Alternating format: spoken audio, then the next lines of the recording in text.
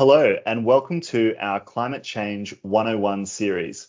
Today, we'll explain climate terminology and relevant developments to provide you with a good foundation of the legal climate change space.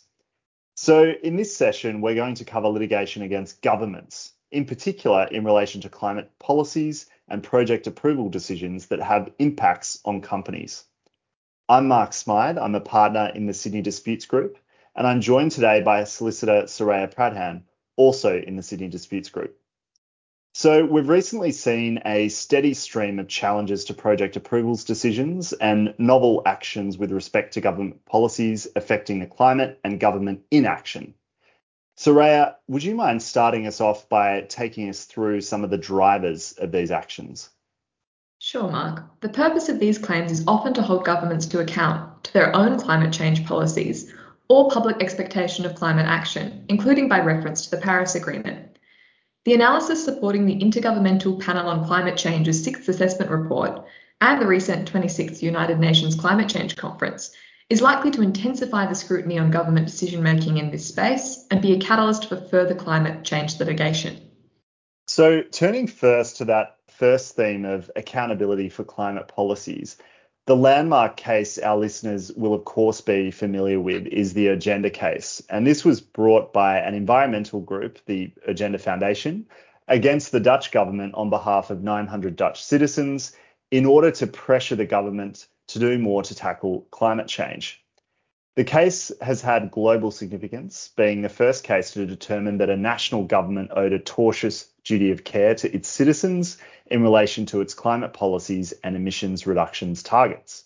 The government breached this duty, the court found, by setting an emissions reductions target that was insufficient to achieve the UN's goal of limiting global temperature increase to 2 degrees Celsius. That case has also inspired similar litigation around the world. For example, earlier this year, a Paris court found the French state guilty of failing to meet its commitments to curb greenhouse gas emissions in a case brought by 4 environmental groups. Greenpeace has also commenced a claim against the Spanish government, alleging that its climate plan is insufficient to meet the Paris Agreement goals. And then closer to home, in October this year, a landmark class action against the Australian government was commenced by First Nation leaders on behalf of Torres Strait Islanders in relation to climate change impacts, in particular from rising sea levels. The claim is the first climate class action in Australia brought by First Nation leaders. That claim alleges a breach of a novel duty of care owed to Torres Strait Islanders, requiring the Commonwealth to take reasonable steps to protect them, their culture, and the environment from harms caused by climate change. Interestingly, the alleged duty of care is said to arise not from the Commonwealth's position as the federal government per se, but from ordinary knowledge and foreseeability of harm principles. Factors asserted as relevant to the duty and alleged breach include knowledge, having regard to the Commonwealth Government's ratification of the Paris Agreement, and access to expert reports, including reports prepared by government departments and peer-reviewed literature.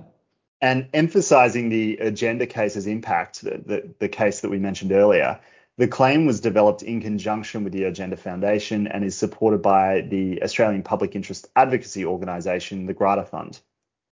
Turning now to project approvals, probably the most well-known case in this area is at least Australian case, is the Sharma and Minister for the Environment decision and subsequent appeal. So in May this year, the Federal Court of Australia found that the Minister for the Environment owed a duty of care to Australian children who might suffer potential catastrophic harm from the climate change implications of approving the extension to the Vickery coal mine in New South Wales. Soraya, could you take us through the key takeaways from the case? Sure, there are 3 main takeaways. Firstly, Justice Bromberg held that the potential harm to children was a mandatory relevant consideration that the Minister was required to take into account as a matter of administrative law in determining the approval under the Environment Protection and Biodiversity Conservation Act. Secondly, and as you noted, Mark, Justice Bromberg also recognised a novel private law duty of care to protect Australian children from personal injury arising from the effects of climate change.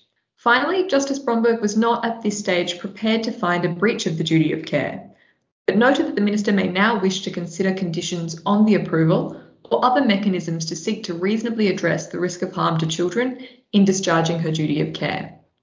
And the Sharma case goes on. In October this year, the appeal was heard over a 3-day period in the full federal court. The Commonwealth in the appeal made detailed arguments against the appropriateness of recognising a novel duty of care in the context of climate change, as well as with respect to distinguishing Scope 1 and 2 emissions from Scope 3 emissions. Similar proceedings in New Zealand alleging a novel climate change duty of care in the Fonterra case have been unsuccessful, with such a duty recently rejected by the New Zealand Court of Appeal. But there is now an appeal on foot to the New Zealand Supreme Court. So we'll need to stay tuned for the outcome of these latest decisions in Australia and New Zealand, as well as for other developments that are happening all around the globe.